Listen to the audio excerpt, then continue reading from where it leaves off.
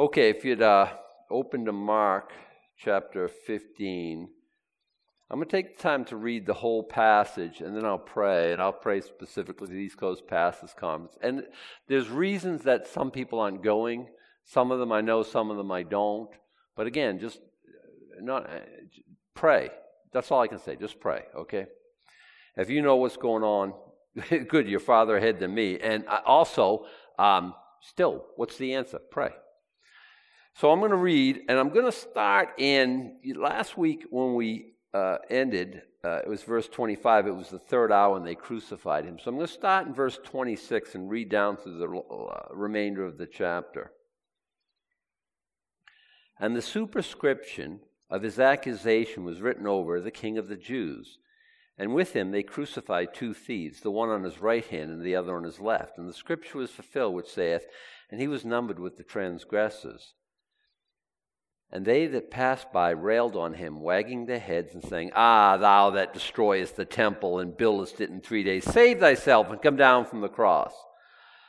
Likewise, also the chief priests, mocking, said among themselves with the scribes, He saved others, himself he cannot save. Let Christ, the King of Israel, descend now from the cross, that we may see and believe.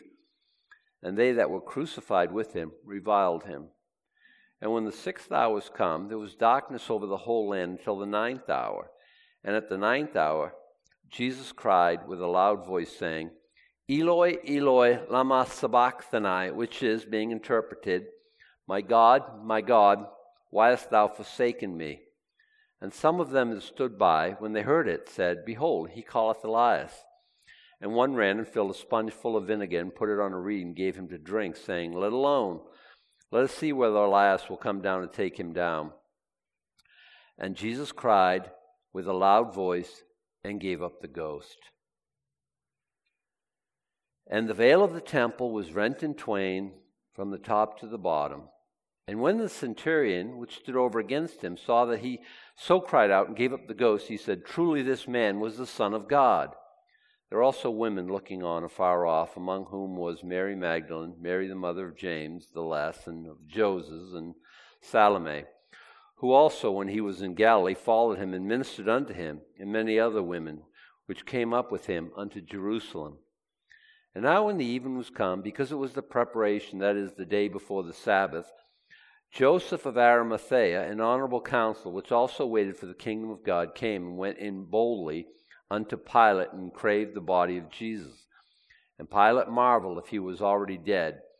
Calling unto him the centurion, he asked him whether he had been any while dead.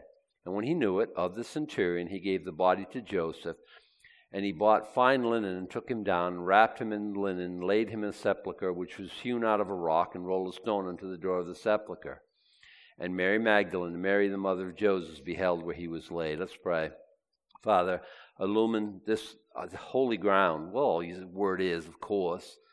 But I mean, we don't often get to a place when we read in Scripture about the death of our blessed Savior. So I feel like I'm in a really sanctified place. Father, I pray you just tell us, let us know, communicate to us everything you'd have us know from this story. And bless us, Lord, and change us for good and for God forever. Father, as we go now to the East Coast Pastors Conference, we pray your blessing. We pray you'd pour out your Spirit in a way that we've never received him before. A new Pentecost, as it were, Lord. Just we would become so infected with the desire to serve you, Lord, that we would never be the same. Lord, pour out your Spirit.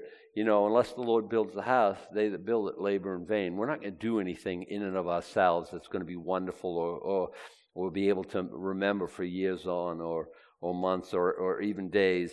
So meet with us, Lord, and prepare hearts. Lord, prepare the hearts of your people to pray. And Lord, just do a marvelous work. Do all that you want to do, Lord. And Lord, Satan, we just consider him a defeated foe. Certainly, Lord, you've given us power to tread on snakes and scorpions. And we acknowledge that, and we walk in faith, Lord, and in victory. Not because we're mighty, because our Savior and our God is mighty.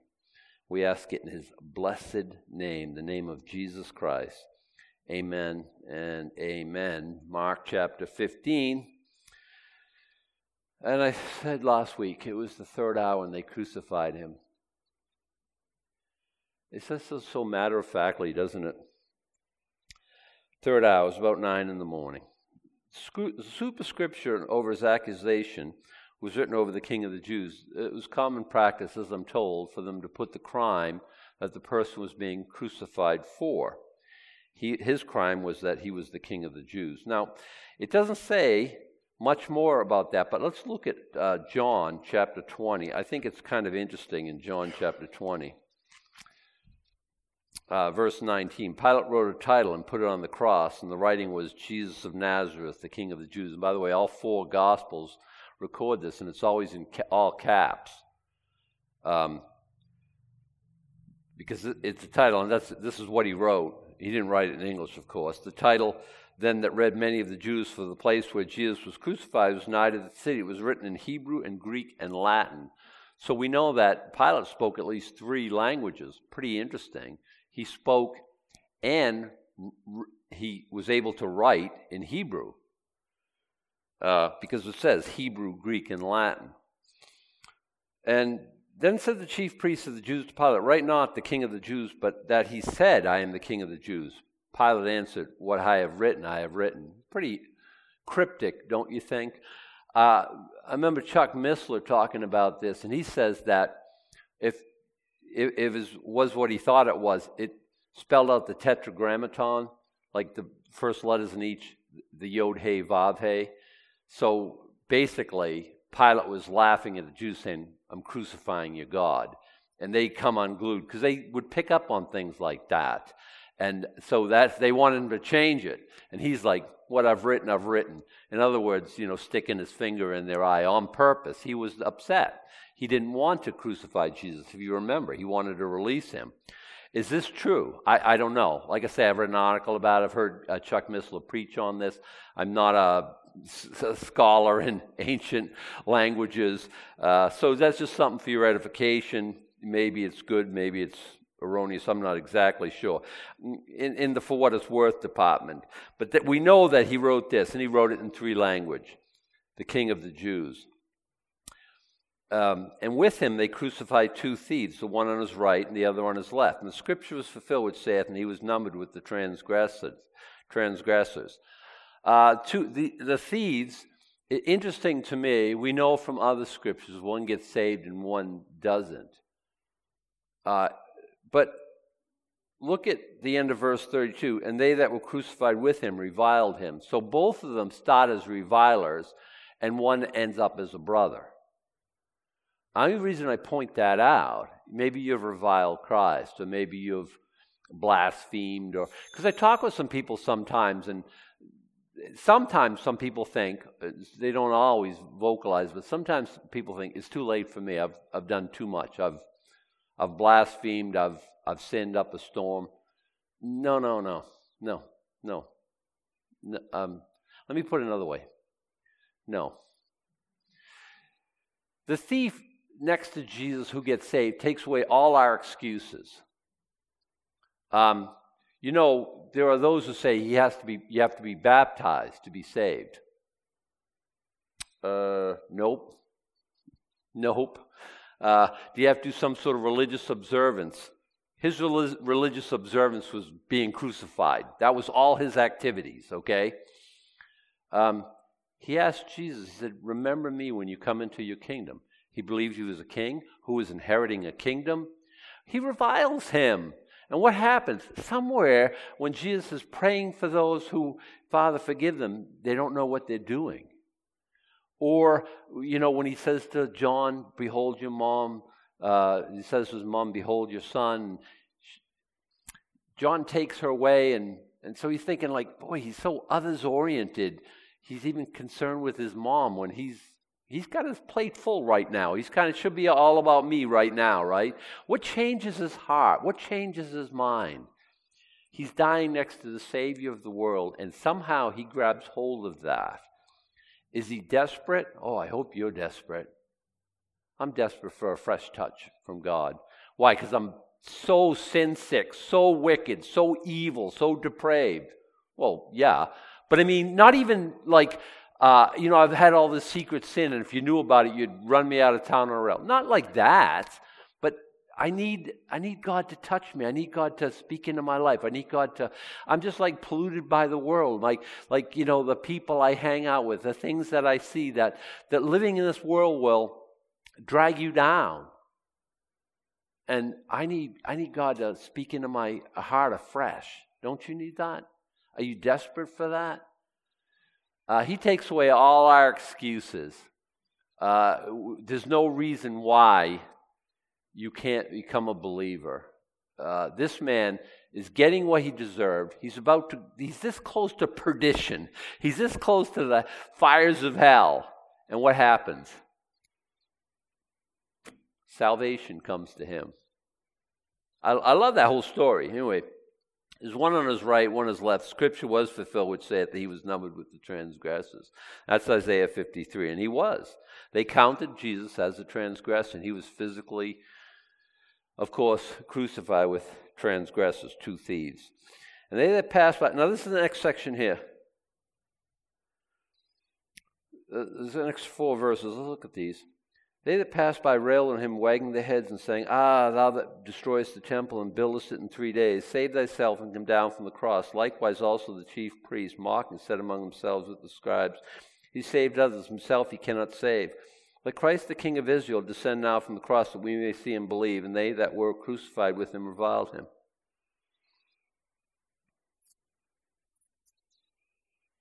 Psalm 22, and I think I want to go there. It was your homework for Wednesday night. By the way, the answer to the question, I think, is 33. The 33 direct quotes. I don't know anyone who come up with a better number than that. Psalm 22, which, by the way, starts out, my God, why hast thou forsaken me? It kind of points to the cross. Is that why Jesus said that? So he could point us to Psalm 22? No, I think Psalm 22 said that prophetically because Jesus was going to say it from the cross. When we get there, I think I can explain why he said that. Verse 7, all that see me laugh me to scorn. They shoot out the lip. They shake their head, saying, He trusted on the Lord that he would deliver him. Let him deliver him, seeing he delighteth in him. Look at verse 12. Many bulls have compassed me about. Strong bulls of Bashan have beset me round about. I think that's a spiritual group that was there. What do you mean? The demonic forces, bulls of Bashan. Bashan is an area it's up in Syria, and it was notably giants, and there's still archaeological evidence of that. They gaped upon me with their mouths as a ravening and a roaring lion. Satan is as a roaring lion, prowling about, seeking whom he may devour. I am poured out like water, all my bones are out of joint. My heart is like wax, it is melted in the midst of my bowels. My strength is dried up like a potsherd, and my tongue cleaveth to my jaws. And thou hast brought me into the dust of death. Now the human ones, for dogs have compassed me. Dogs in the idea of unbelievers. The assembly of the wicked have enclosed me. Is that true? Yeah, we just read it. They pierced my hands and my feet. I always wonder, what was David going through that he wrote that? I mean, this is hundreds of years before crucifixion was even invented. And what's David writing about? I mean, it's prophetic, obviously, of the Savior. We know that. But what was happening in David's life where he would write that? You wonder. I may tell all my bones, they look and stare upon me. They part my garments. We read that last week. Let's go back to Mark. Save thyself and come down from the cross. Aren't you glad you didn't listen? You'd be in a heap of trouble. I know I would. Other than him finishing his work, there's no salvation. You know, I'm a kind of a curious person. I see Jesus everywhere. I really do. I might need therapy, so I don't know. But Jesus said the book, it's about me. You search the scripture, you think in them you have eternal life, and these are they which testify of me. Can I show you a curious place I was reading and I thought was, I can't even find it. I used to know my Bible here. Nehemiah. And you can turn there or not. It's just interesting to me.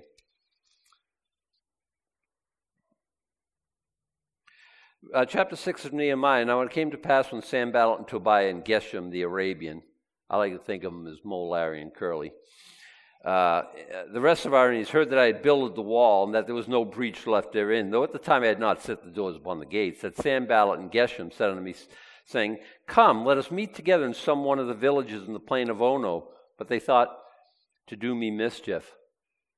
So here's Nehemiah building the wall, and he's saying, yeah, what does this got to do with anything? Because he said, I sent message unto them saying, I am doing great work so that I cannot come down.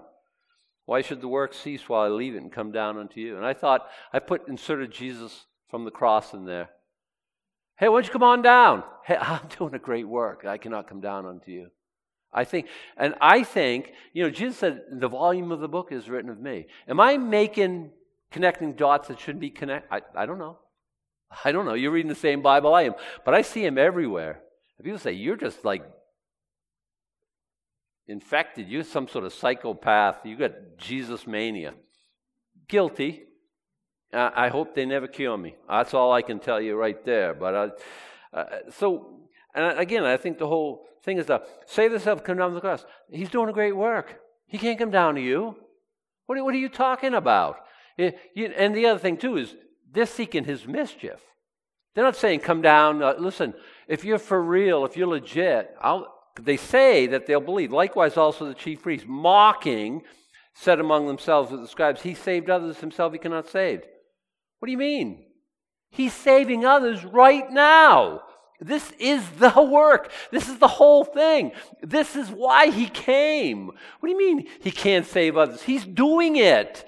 Unless you view, I always say this about Christmas time, unless you view the cradle in the shadow of the cross, you've certainly missed the meaning of Christmas. He came, he incarnated to die on the cross. He's doing it. He saved others. He can't save himself. He's saving others. Praise his holy name. Every time we have communion, we think of how glorious his salvation is. Look at you. Look at us. We are so ridiculous. Look at me. We are so ridiculous. We are so undeserving. And he did great work. He saved us. And this is how he's doing it. Let Christ, the King of Israel, do they believe that? Not at all. Let Christ, the King of Israel, descend now from the cross that we may see and believe. Would they? No. Come on. Please. I talk to people. Well, if he did this, he did. No, shut up, no.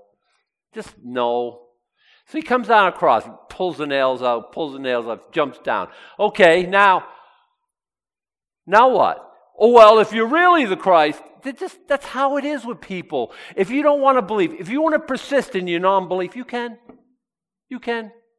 I remember one scripture, I was talking with a guy, and he said, listen, if God was, why don't you just say, open up the heavens and say, hello, here I am. He did that. This is my beloved Son. Hear ye him. Some said a voice. Others said it thundered. What? I've heard thunder. It never sounds like a voice from heaven. Listen, you can be as blind and unfaithless as you want to be.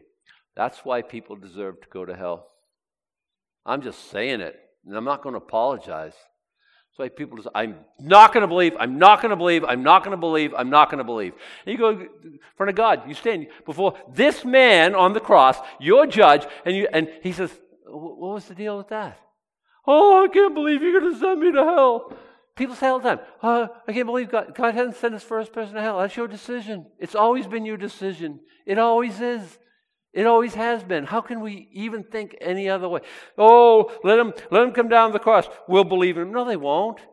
If you don't believe, listen, after he cleansed lepers, and you don't believe him, after he opened the eyes of those who were born blind, you don't believe him, after he starts resurrecting the dead, you remember at the tomb of Lazarus? They all knew he was dead. There was no debate there. Lazarus, come forth. Oh, we got to get rid of this guy. He's raising the dead. We got to kill Lazarus too. Listen, there's no bottom to the depravity of the human heart. Most verifiable fact, I think, on the earth is that our hearts are depraved and wicked. If anyone wants to have that debate with me, bring it. I don't think you've got a leg to stand on. Oh, yeah, come on down. We'll believe. No. And they that were crucified with him reviled him. Maybe that was you.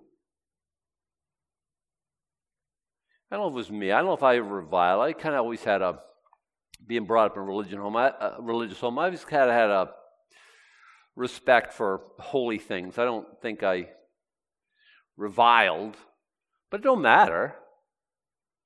If that's you, repent. Ask him to remember you when he comes into his kingdom. Or however you want to pray. Will he? Yeah. So this is a quick glimpse of the first 3 hours. Now the next 3 hours, let's talk about that. When the 6th hour was come, there was darkness over the whole land till the 9th hour. That's it. What do you mean, that's it? Okay, something's going on. We see his interaction with humanity. It's not pretty.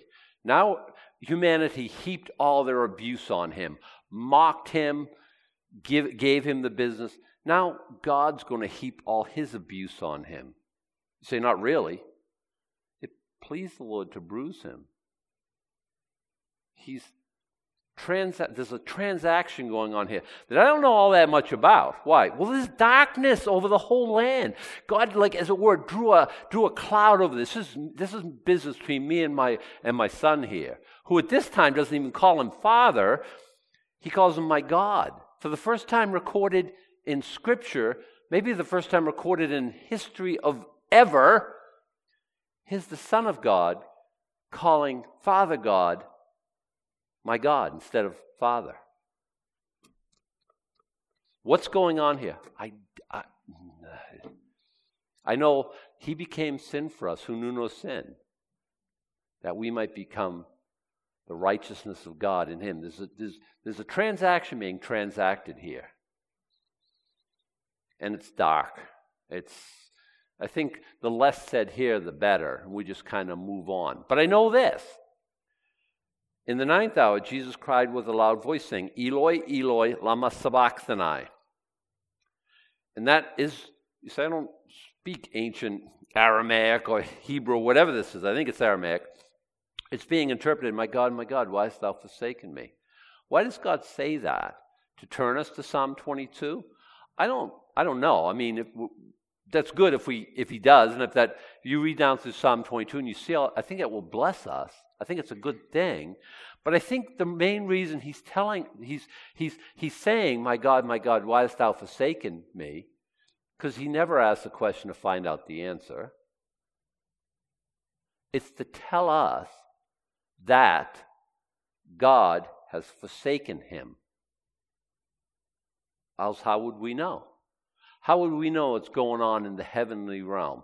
Here, God turns his back on the Son because his eyes are more pure that can behold evil. Is Jesus evil? He became sin for us, whatever that means, whatever that looks like. And, we talk about sin. Don't think, I was short with my wife the other day. You shouldn't do that. I shouldn't do that. That's not, but is that as wicked as we ever get? Would to God that was my biggest failure in my life ever. I answered her abruptly because I was a little shocked. I'd be doing pretty good, right? You'd be doing pretty good if that was the worst we ever did. It's not. Think of the sin of humanity, the wickedness, the depravity. We have people who do unspeakably horrible, horrific things to children, innocent people. We have people who are rapacious and perverted and sick and twisted. And this is Jesus Christ bearing the sin of all the world, not just church folk who, I remember that time I bought some cigarettes and I smoked them and my mother was found out and she was mad at me. Big deal. I mean, you know what I mean? This is the sin of the whole world. Not that everyone would get saved, but the payment is available. There's people who are mocking him, who are dying next to him, reviling him. Is that pretty bad? Yeah. Is he dying for those too? Yeah. And one of them takes advantage of the situation. If you betrayed Christ for 30 pieces of silver, is that kind of bad? It's kind of bad. Could he have got saved? Yeah, I think we've demonstrated. I think we know who God is. Peter betrays Christ. I've never heard of him. I'd be damned if I know who he is. Is that kind of bad? Kind of bad. Is there repentance? Is there salvation? Yeah. I don't know what your history looks like. I don't know. I always say this, if you knew my life, you wouldn't like me like you like me. I don't know if any of us would stand that close scrutiny. I don't know. But outside of Christ, we're all very sinful. I don't know how else to say it. And at this point, God turns his back on Jesus. Jesus knows what's going on in the spiritual. He sees I'm sure, the bulls of Bashan, the horrific demonic horde around him. And he knows that God has turned his back on him. And he tells us as much, that God has forsaken him.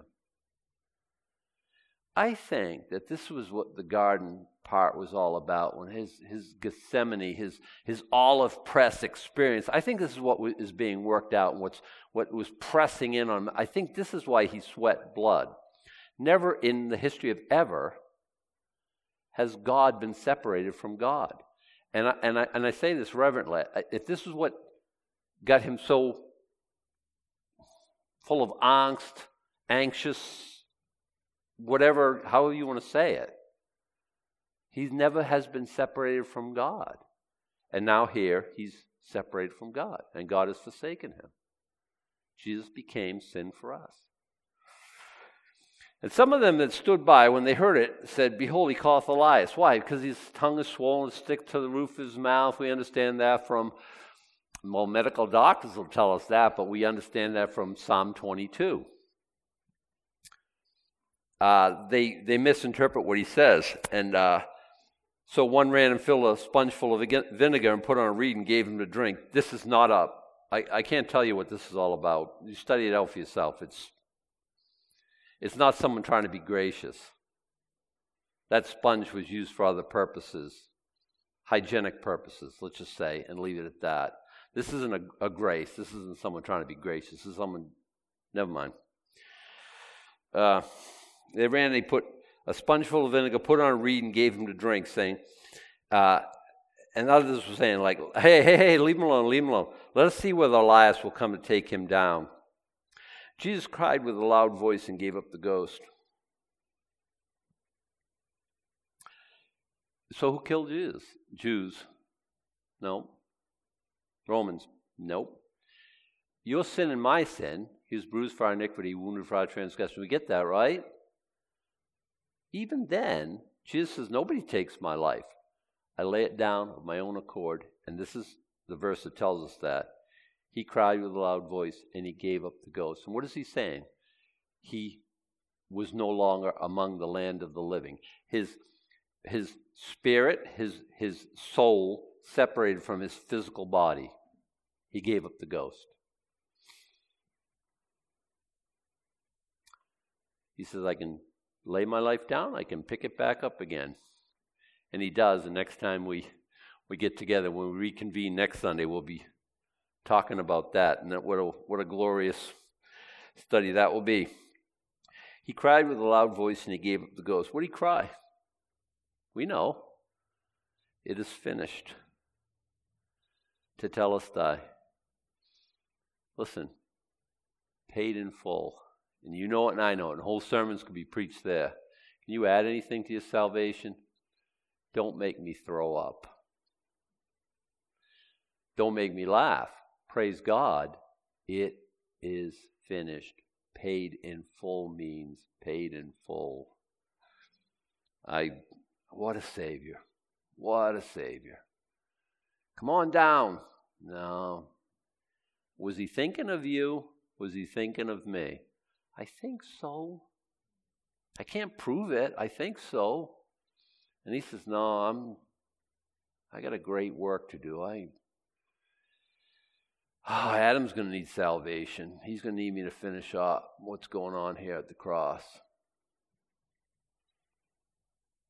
He gave up the ghost. Apparently, everything in those 6 hours, everything, us as eternal beings, we sin against an eternal God. How does that work? 6 hours and it's all, this is God. I don't know all the, apparently he paid an eternal payment. I don't know how it works, okay? I don't know. I know that heaven's eternal, hell's eternal. You don't burn up in hell. Scripture says that the same word that is used for eternal life is used for eternal damnation, okay? I know there are groups out there that say you go to hell and you burn up, cease to be. The Bible I read knows nothing of that. But Jesus somehow pays for all eternity for your sin and my sin. Again, what a wonderful Savior. So he gives up the ghost. And what happens? The veil of the temple was rent in twain from top to bottom. So indeed. This is the part of the temple, and before its predecessor, the tabernacle. This is what separated the holy place from the most holy place. You remember in the most holy place, in both the tabernacle and later on in the temple, the Ark of the Covenant, the presence of God, symbolic of the presence of God. Actually, God came and manifested his presence in the Shekinah glory on several occasions. When the tabernacle was set up, and later on when Solomon built the temple, the Shekinah glory came and fell on right on the temple. It was the manifest presence of God. You can't go in there like willy-nilly. Well, I'm the high priest. Let me go and see what's going on, overlook what's... No. The high priest, once a year, great ceremony. There were like 70... I'm only going by memory. There were like 70 sacrifices before the sacrifice. The 2 goats by ballot. One was, selected to get killed and the blood taken. And the other was the scapegoat that was led out to the wilderness. Which one points to Jesus? Both of them. This innocent goat was paid the penalty for our sins. And the other goat was led out to never be seen, never be encountered again. Is that an amazing thing? And Jesus plays the part of both of those goats. He also plays the part of the high priest who goes into the Holy of Holies to make atonement with God. And you can only do that, like I say, once a year. And then, not without the blood. Oh my goodness, that would be horrific. That's what satiates or satisfies God's. It's a propitiation is the word, and that's what satisfies God's anger towards. And so he'd come out, and everyone would go, whew, I'm good for another year.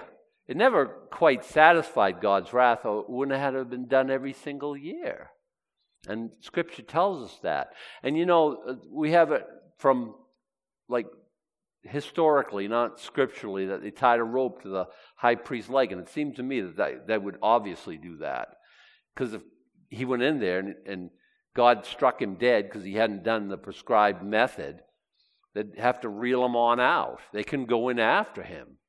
Why? Because God is holy, and there's a separation between God and man. Your sins have separated you from God. There's a chasm that can't be bridged with good works. I'm a good person. You're a good person going to hell. If you think I'm a good person, you're counting on that for your salvation. You are so going to hell. I'm just here to tell you that is not even any way, shape, or form how we get to heaven. There's a chasm, and Jesus bridges that. And this is the verse that, among others, that tell us that. The veil, the separation, the thing that separates us from God, the presence of God, was ripped because there was an earthquake and it was stop. From top to bottom. If it was from bottom to top, it almost would seem like, we can get there with our own energy and effort. No, God said, rip, come on in. I always wonder, I always think, could Peter or James or John or one of them guys just run right into the Holy of Holies right there and not get struck down? I think so. I don't think they were available. I don't think anyone was taking that chance. They had never known that. Theologically, I think that's what happened. Jesus said, paid in full. God said, amen. Amen. Come on in. Come on in. Come on in. Fellowship. Pig out. Get as close to God as you want. What is separating us anymore? There's no veil. Now, what happened? Obviously, temple worship went on. There were veil menders. There still is. There still is. There are still people who try to put something between us and God. There are people try to stand between Jesus and his bride. Don't try to stand between me and my bride. You're going to get so hurt. You get so run over. I think Jesus feels the same way. His blood is enough. His death is enough. The veil of the temple was rent in twain from top to bottom. When the centurion which stood over against him saw that he cried so and gave up the ghost, he said, truly, this man was the Son of God. Is this centurion in heaven? Boy, I'd like to think so. I don't know if for sure. I don't know if there's enough. I think so. This is a statement, right? If we confess with our mouth the Lord Jesus and believe in our heart that God raised him from the dead, thou shalt be saved. Well, he's got half the equation. Is he one of the guards later on at the tomb? I don't know, right? I'd like to think, but he knows this. Man, that was no ordinary death of some common criminal. Truly, this man was the Son of God. I think we see this man in heaven. Oh, hey, I think we'll find that out soon enough. I love these verses here, these next 3 verses. There were also women looking on afar off, among whom was Mary Magdalene, Mary the mother of James the Less, and of Joses, and Salome, who also, when he was in Galilee, followed him and ministered unto him. One of the ways they ministered unto him was financially, and it says Luke says that. I think it's in Luke 8 where it's talking about the women of means, and they financed his ministry, his among other things. Like you think about like Mary, who poured the perfume on him, the ointment. You think about Martha, who every time he was in the area just was happy to cook for him. You think about these women who were like, hey, I have a question. Where are the disciples? We know John's there. At this point, no, I think he's already taken Mary to his house, and he looked after her from this point on.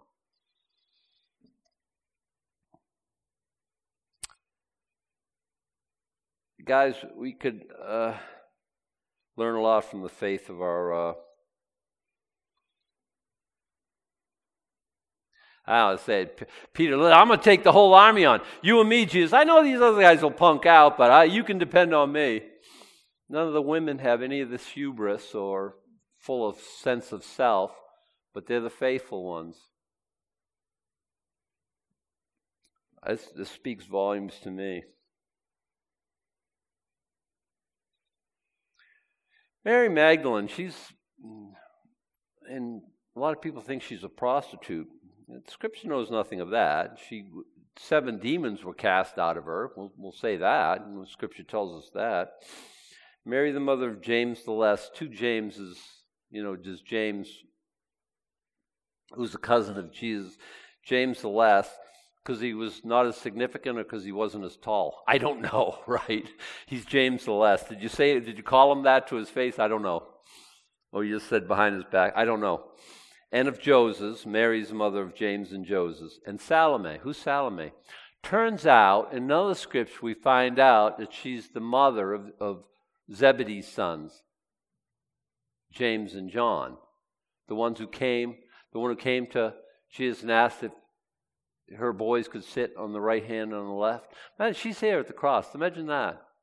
Hey, can my boys be at your right and left when you inherit your kingdom?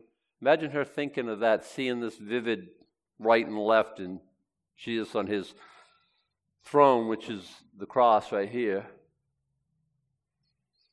Wow. But anyway, she's a believer. She's Mary's sister, and so that's how we know James and John were his cousins.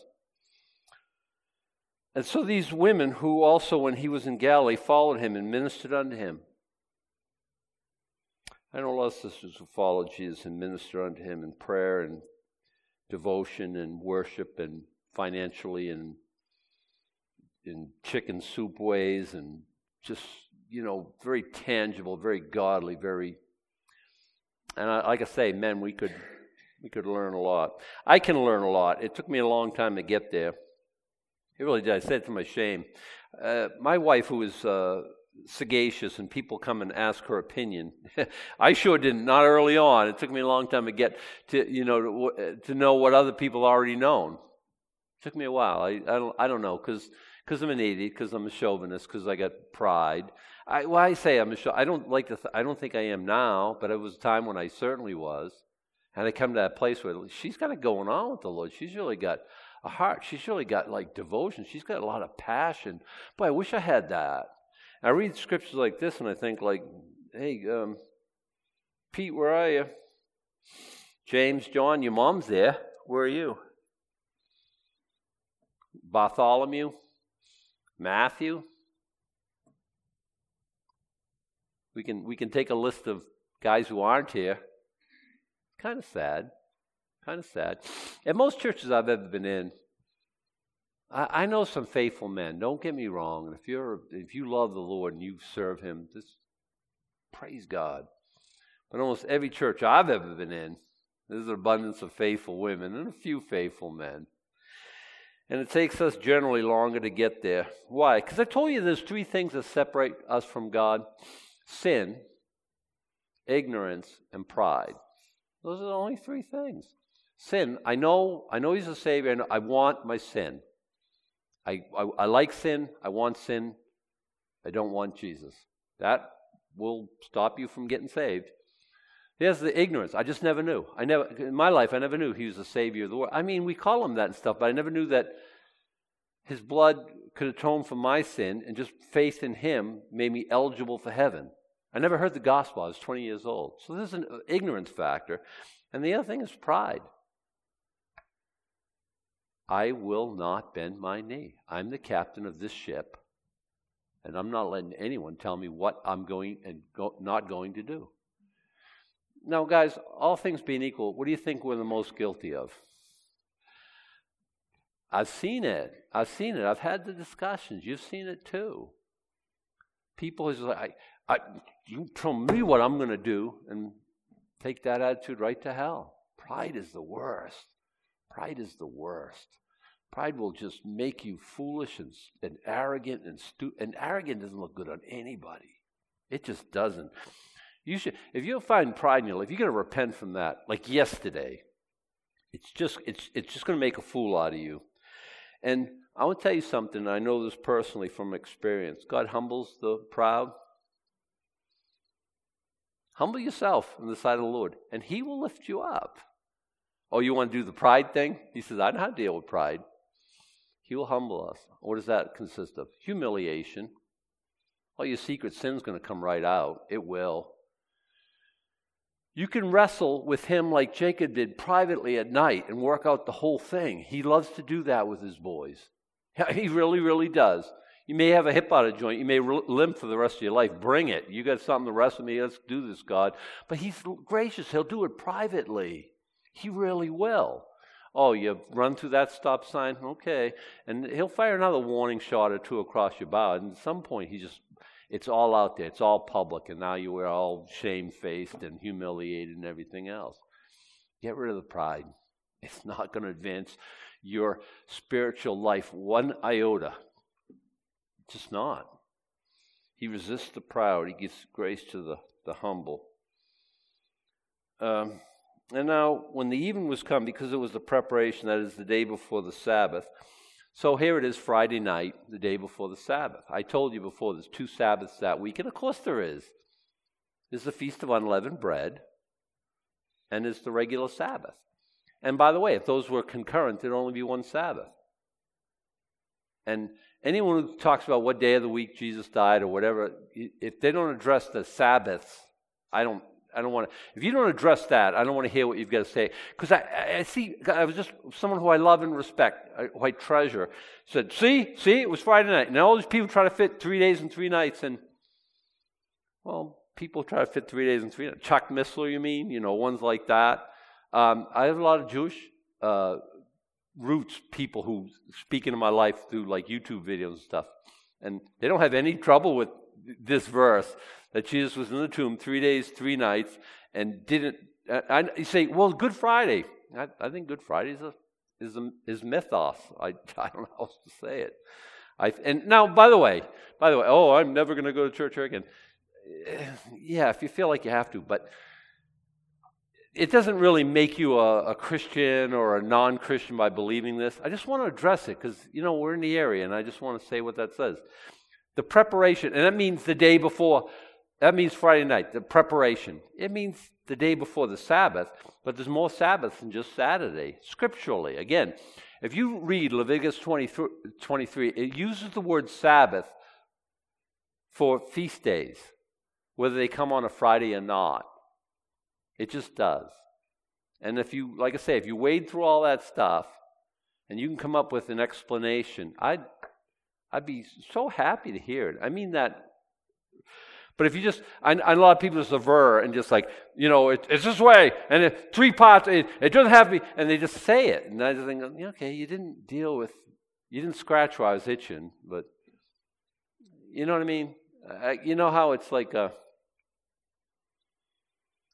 was saying last week, crucify him, crucify. Why? What has he done? So they just get louder. Yeah, don't do that.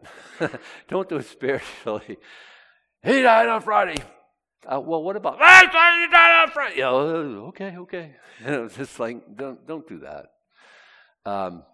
If you have a reasonable, I'd really love to hear it, and I mean that sincerely. But I think the day of the preparation, I think it was the Feast of Unleavened Bread was happening on that day. And that's the day before the Sabbath that's being talked about. Again, Matthew chapter 28, I think it's verse 1, says, now after the Sabbaths. It doesn't say it in English. It doesn't say it in the King James. But if you look the verse out, you'll find that that's what's being talked about. Now, I love this. Joseph of Arimathea, an honorable counsel, which also waited for the kingdom of God, came and went boldly unto Pilate and craved the body of Jesus. Now, we have a devout man, and I think a believer. Inside the Sanhedrin, we have believers. We've already talked about Nicodemus in the past, and now I think we run to Joseph of Arimathea. Now, to have a hand-hewn tomb in Jerusalem is unimaginable wealth. And I'm almost thinking, he goes to Pilate and says, I want the body. You want the body of this criminal? You're going to put it in your own tomb? He says, oy vey, it's just for the weekend. He craved the body of Jesus. Pilate marveled if he were already dead. Why is he? Because Jesus is rugged. He walked every mile practically ever took for this short donkey ride and a couple of boat trips. He climbed mountains, the Transfiguration. He worked at a time when he was a carpenter or a builder, if you want to make him a stonemason. It could both fit there. I don't know and I don't care. But if he's he didn't go to Home Depot and just stack some lumber and throw it in the back of his pickup and drive away. He would cut a tree down and hew it by hand and make it into fashion into something that was usable. This was a rugged man. And so he's dead already? Because I think it was 32 or 33 hours was the shortest crucifixion on record, and the longest was 13 days. You weren't supposed to die in a few hours. It was meant to torture you for a long, long time. Jesus gave up the ghost. Why? Because it was already settled. He had been mercilessly beaten. He had the crown of thorns. The blood loss was immense already. The scourging, long before he got to the cross. Now, if, tradition says that he'd fallen under the weight of the cross, think about it. His hands are tied to the crossbeam, and you do a face plant. It's like a 35-mile-an-hour collision. So some medical people say, it's very natural that he would already be dead. And I don't go through the grisliness of crucifixion stuff. I don't think that's why these things are given to us. Pilate marveled if he already dead. He asked the centurion, the guy, is he dead already? Yeah, he's dead. So, all right, you're going to have the body. And he gave the body to Joseph. And he brought fine linen. Is this the shroud? I always thought so. And by the way, the shroud, have you ever done any study on that? It's fine linen, and it's about that time. Has pollen on it from species only around Jerusalem. Kind of remarkable piece of cloth. Is this that? I think so, but again, if they found tomorrow that was a forgery, it doesn't change my faith in Jesus Christ even a little bit, even at all. But it's some interesting studies there. And because it's talking about it, I want to just mention it. He brought fine linen. He took him down, wrapped him in the linen, laid him in a sepulchre, which was hewn out of a rock, and he rolled a stone under the door of the sepulchre. So he takes care of the body, which is still considered a mitzvah in Israel. It's a good work to take care of the dead, okay? In Catholic circles, it's a good thing to, visit a grave and mow the lawn and plant flowers and all that stuff. Me, I don't care where they bury me. I'll be home and never mind. Besides, cremation seems better, but I don't know, and I don't care. Whatever you choose is fine with me, right? But this is what happened to Jesus. His body was interred in a grave, and there was eyewitnesses. Among some, Mary Magdalene, Mary the mother of Joseph, beheld where he was laid. Now that's the seed plot. That's the foreshadowing of glorious chapter 16, okay? Was it a mystery where Jesus was buried? Not to these ladies, not to these faithful ladies. They're going to go visit the tomb, and they're going to have a very pleasant surprise awaiting them, but we know the end. So I don't want to tip it off. I don't want to say too much, okay? You won't come back next time. Let's stand and let's go out of here in song.